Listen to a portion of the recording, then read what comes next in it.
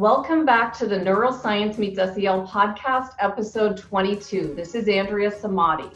Today I have a guest who does not need an introduction if you're in the field of education. I have Mark Brackett. He's the founder and director of the Yale Center for Emotional Intelligence and a professor in the Child Study Center of Yale University. He's the lead developer of the Ruler approach, the 5 skills of emotional intelligence. Ruler is an evidence-based approach to social and emotional learning that's been adopted by nearly 2,000 pre-K through high schools across the US and in other countries, and the approach is seeing huge success. He also serves on the board of directors for CASEL. Mark's new book, Permission to Feel, inspires a new mindset around the power of emotions to transform our lives. Using science, passion, and lively storytelling, this book serves as a guide for understanding our own and others' emotions, as well as provides innovative strategies for developing emotional intelligence in adults and children so that emotions help rather than hinder our success and well-being. I haven't been able to put his book down because it's captivated me. Welcome, Mark. Thank you. I appreciate that. Thank you. Well, Mark, I'm thrilled, excited, motivated, and inspired to be speaking with you today. All those yellow, high energy and pleasant feelings in the mood meter chart. Great. That you developed. I actually watched your talk at Google first before I read Permission to Feel. And I thought, I'm going to start to try to implement these strategies in my own household with my girls. I have a 10-year-old and an 8-year-old. And I thought it would be simple, just like when we added growth mindset into our homework slot. I thought, this is going to be easy and I'll have all these stories to tell Mark when I talk to him. And I had an eye-opening situation that showed me we're not as emotionally literate in our household as I thought. Can I share with you this scenario? Please. Okay, so a couple weekends ago, we went to see the movie Lion King. And my 2 girls were the only kids in the theater that were bawling their eyes out when Mustafa, the dad, dies. And I thought, so let's see if I can give my kids permission to feel and implement Mark's book. And so I said, why are you crying? And the oldest just pushed me away and grunted. And the youngest couldn't say anything at all. She was bawling her eyes out. And so I realized that we could be doing a better job in our home. And I'm surrounded by social emotional learning. I thought we were doing great, but clearly we aren't. So Mark, what happens when we deny the permission to feel? And where would you suggest anyone begin when implementing your Ruler approach, whether you're a parent, teacher, or an employee in the workplace?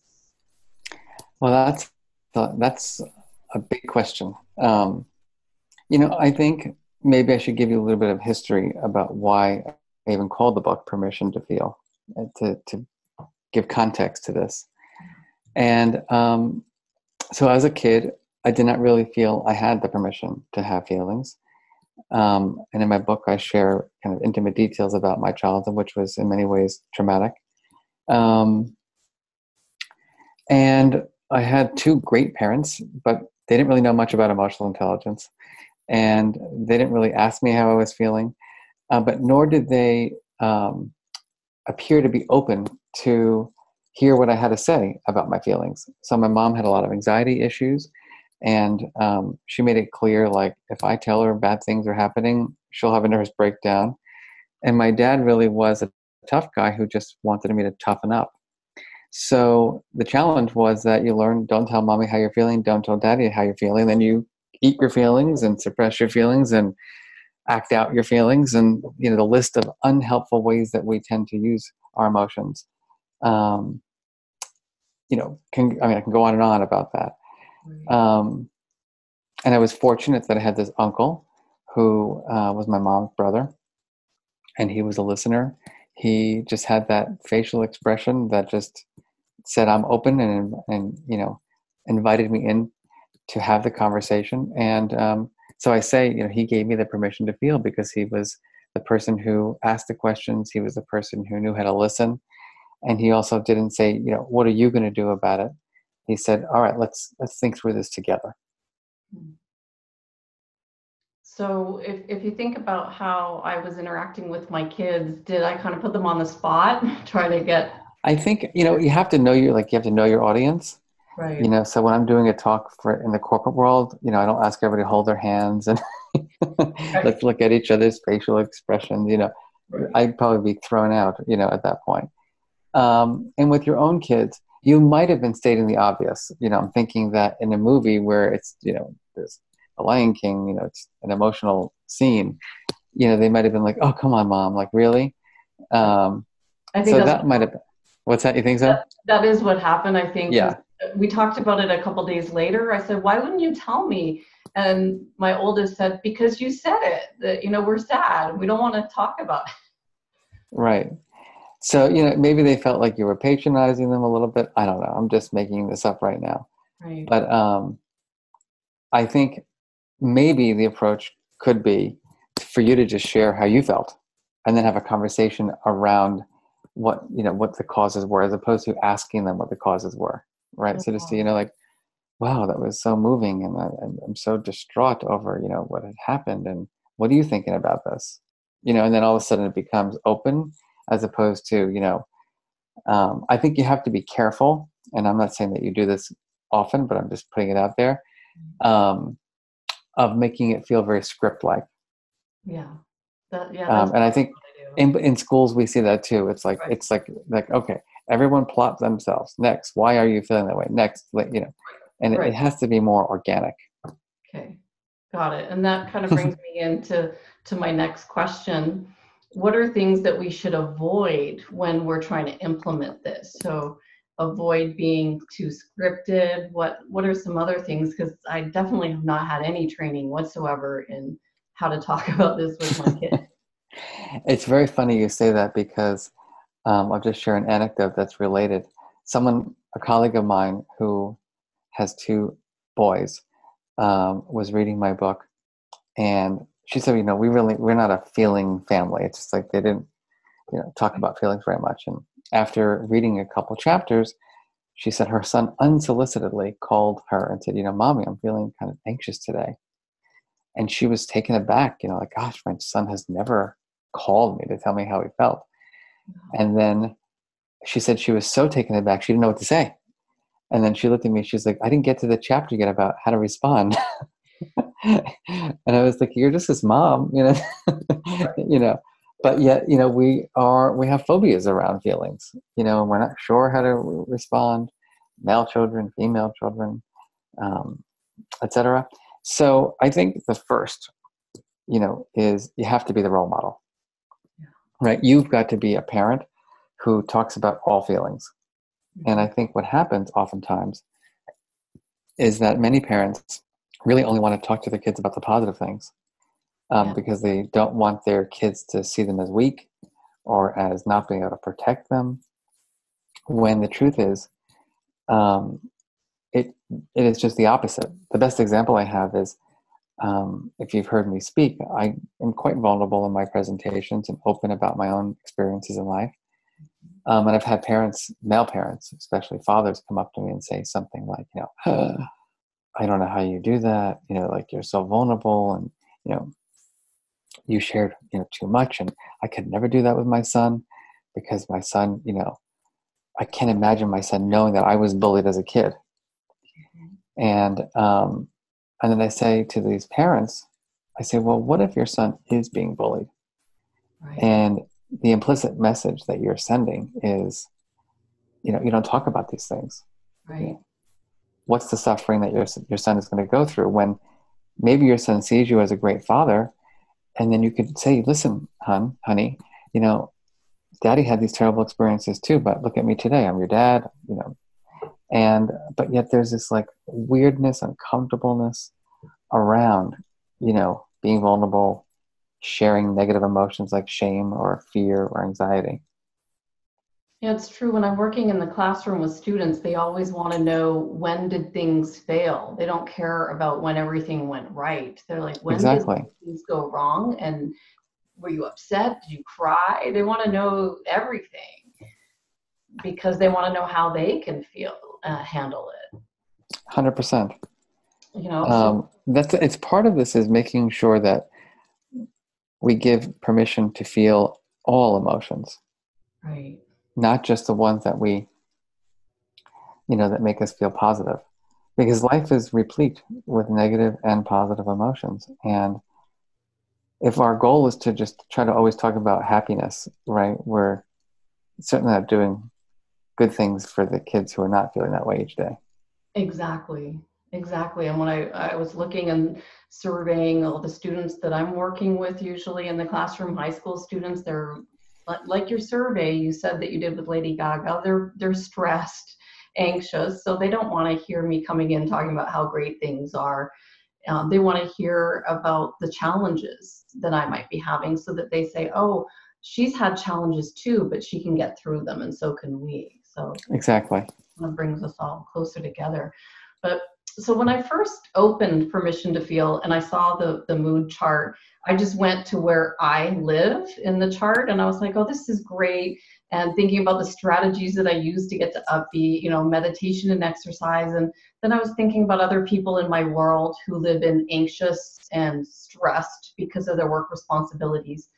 And then I thought, what are some strategies that you might have for people that are pressed for time, that don't have the time for meditation, exercise to create that work-life balance? Yeah, I think, the meditation strategies are excellent. And, people think you have to be sitting on a cushion. You can do this while driving, maybe not go too deep into it though. Right. You can do it while taking a walk. And certainly exercise, like you just have to do it. You got to move. Mm-hmm. But I think what we fail to teach are the cognitive strategies, and because they're really hard. And one thing I say often is that sadly for many children and adults, our self views are defined by other people. So if you're too short, or you're too tall, or you're too fat, or you're too skinny, or you're too dark, or too light, or too feminine, or too masculine, right? The list goes on for what people can say to make you feel bad about yourself. Mm-hmm. It starts really early. Yep. And young children are highly impressionable and vulnerable. And I've seen this happen over and over again where negative talk just becomes rampant. And I always challenge parents and teachers and say, how much time do you spend having students evaluate their negative self-talk and try to shift it to a more positive self-talk or a reappraisal strategy? Mm-hmm. And I think importantly, like that is what we have to do. And there are techniques around this, right? One is to, for me, best example is I am prone to be more on the anxiety scale. I worry about everything and I worry about why I worry. And I did something wrong the other day. I was proud of myself. I was like, wow, you really have a good conscience, because I felt so guilty. And I was like, I couldn't let it go. It's like until I spoke to the person. And I actually, at the end, I was like, wow, like you have good moral development, Mark. I didn't know that you were so moral. But my point really is that during that process where I was like beating myself up for what I had said, like I really was driving myself crazy and, ruminating. And then I would say, all right, Mark, take a deep breath. Okay. How could you look at this from a different perspective? Right. It was one phrase that you said to somebody that kind of was unintentional. Like, is it really that bad? Mm-hmm. And then I felt better for a little while. And then, of course, I went back to my rumination. But my point is that, like, that's really hard work. And in the evenings, when I'm overwhelmed with everything I've got on my plate, I sit in bed sometimes and I'm like, I rehearse and rehearse, which makes me more anxious and then I can't fall asleep. And then I say something like, or I like catastrophize something like, it's going to be like the center is going to crumble. And then I'm just like, Mark, you're making this up. Right. And I think it's so important for people to learn how to become scientists about their own strategies and to take a step back and say, am I really making this up to be a self-saboteur? Or is there another way I can look at this so that I don't torment myself? Yeah, like, is this true? Is this what you're thinking true? Is this going to happen? And normally the things we're ruminating about are not true. They're made up in our heads. Or we're just trying to we don't know how else to think about it. Right. Oftentimes when I'm in airports and I'm like, this last week, I was traveling from a weird area of Maine, and I had to like get 3-hour car ride to then get to the airport. Then the flight was delayed 3 hours, and I was like, all right, what are you doing with your life? I just started going through this whole thing, like, why am I doing this presentation? I shouldn't have accepted the presentation. This is a waste of time. Like, I'm like, now I'm in this like place, and how am I going to get out of here? And I want to get stuck. And then I was like, Mark, take the high road. Tomorrow is going to be a better day. And, the truth was, I flew to Princeton, New Jersey, where my brother lives, and we had a great the next day. But like in the moment, we catastrophize. And the question is, can we, in that moment, take a step back and engage in a process that will help us not allow it to just have so much power over us? Right. And that takes time and practice. It takes adults working with kids on an ongoing basis to be good listeners, to ensure that their children are not going down that path of being that self-saboteur, which means dedicated parenting time, which means being a good listener, which means checking in regularly, and if it's not working, to not give up. You have to try another one. This is like a process that is, from really the beginning, of time or of your existence till the last day.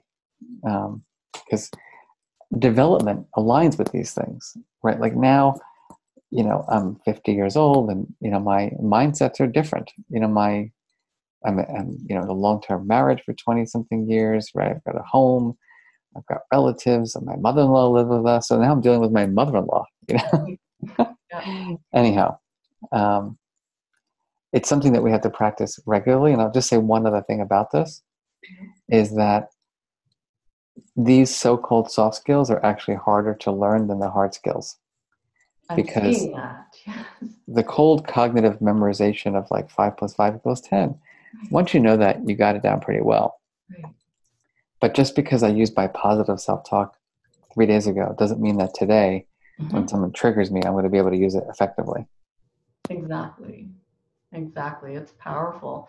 Well, why do you think it's so timely now with the rise in mental health issues that we have? We see the shocking statistics for our nation's youth with suicide epidemic, depression, and anxiety. It's so common at a young age. How did we arrive at this place where we still struggle to talk about how we feel, how even the most educated can still use some help with understanding our emotions and other people's emotions? So I think, again, going back to permission to feel, the reason why I wrote the book was because there were so many books on emotional intelligence, and my mentors were the original theorists around emotional intelligence. But yet I saw people, when I would run around the world asking them, like, how are you feeling, struggle with being able to answer the question honestly and accurately. And either they didn't have an emotional vocabulary, or they wouldn't share because they felt vulnerable, or they would be seen as, like toxic or whatever the case might be. And I said, so we've got to go back to the basics here of just giving people the comfortable experiences to express their feelings, but also give them the vocabulary to express their feelings. And I think when your feelings are locked up inside of you and you don't have the ability to communicate them effectively, you suffer. Yeah. I think there are a million other reasons why people experience unpleasant feelings, from being lost in social media for 6 to 7 hours a day and just constantly making social comparisons, to just, in America, the United States, politically, right, there's a lot of tension. And so students are just seeing people fighting all the time and people not getting along. So it's multi-layered, but it doesn't mean that we can't make a difference. Yeah, by reading your book and implementing and following your work. And I did see that you're starting a blog on how to be an emotion scientist. I am. I'm super excited about that. I've never done that before, but people are always asking me for different things, and I figure, why not stay in touch with people? Yeah, because it's not easy to do this. We need some help. Yeah, and I feel like it's like it kind of be like a post-study guide to my book. So I'm excited to just share the newest research that we do and just innovative practices to help people be better at regulating. Wonderful. Where would we be able to find out about the blog so I can? So on my website, it's just markbrackett.com, and the website is really dedicated to my book, and it just says blog sign up, and click there, and it started today. Actually, our first post went out today. Oh, yay. Well, I'll put this all in and be sure to share this. And what's your vision for where do you see this going for the book and Yale Center of Emotional Intelligence? Well, I think first is that we need to make the case for why emotions are important and why they're not to be ignored or suppressed, that they're information. And we argue in our center that emotions matter for attention and learning, decision-making, relationships, mental health, and physical health, creativity, and everyday performance. And it's pretty undeniable at this point that how we feel and the strategies that we use to manage our feelings influence these 5 or 6 different areas. The second is that we've got to develop the skills. So RULER is an acronym for the 5 skills of emotional intelligence that I write about in my book. There's a chapter for each of the skills. We've got to get better at recognizing our own and others' emotions, understanding their causes and consequences, labeling them with the right words, knowing how and when to express them, and importantly, the strategies to regulate them. And then we've got to apply these skills, right, with our friends and families. We've got to apply them in school settings and in the workplace. So that's the vision I have, is that emotions become a central part to the way leaders lead, teachers teach, and students learn. Wow. Well, thank you so much, Mark. First of all, for writing the book the way you did. Sharing your true self to show the importance of feeling emotions in our lives so we can truly reach those higher levels of achievement. It's definitely opened my eyes. It's a new way of thinking about these skills as we implement it. If anyone wants to reach you, the best way is through your website, markbrackett.com. Correct. I'll be sure to put that in there and follow your blog and learn more about how to implement the RULER approach. And I just want to thank you so much for sharing your information with the world. I appreciate that. Thank you for having me on. Thank you. If you're enjoying the Neuroscience Meets Social and Emotional Learning podcast, please don't forget to subscribe so you'll stay up to date with our new episode. While you're there, please feel free to give us a review or a 5-star rating, as it helps others find us. For more information on our programs, books, and tools for schools and the workplace, visit us at www.achieveit360.com.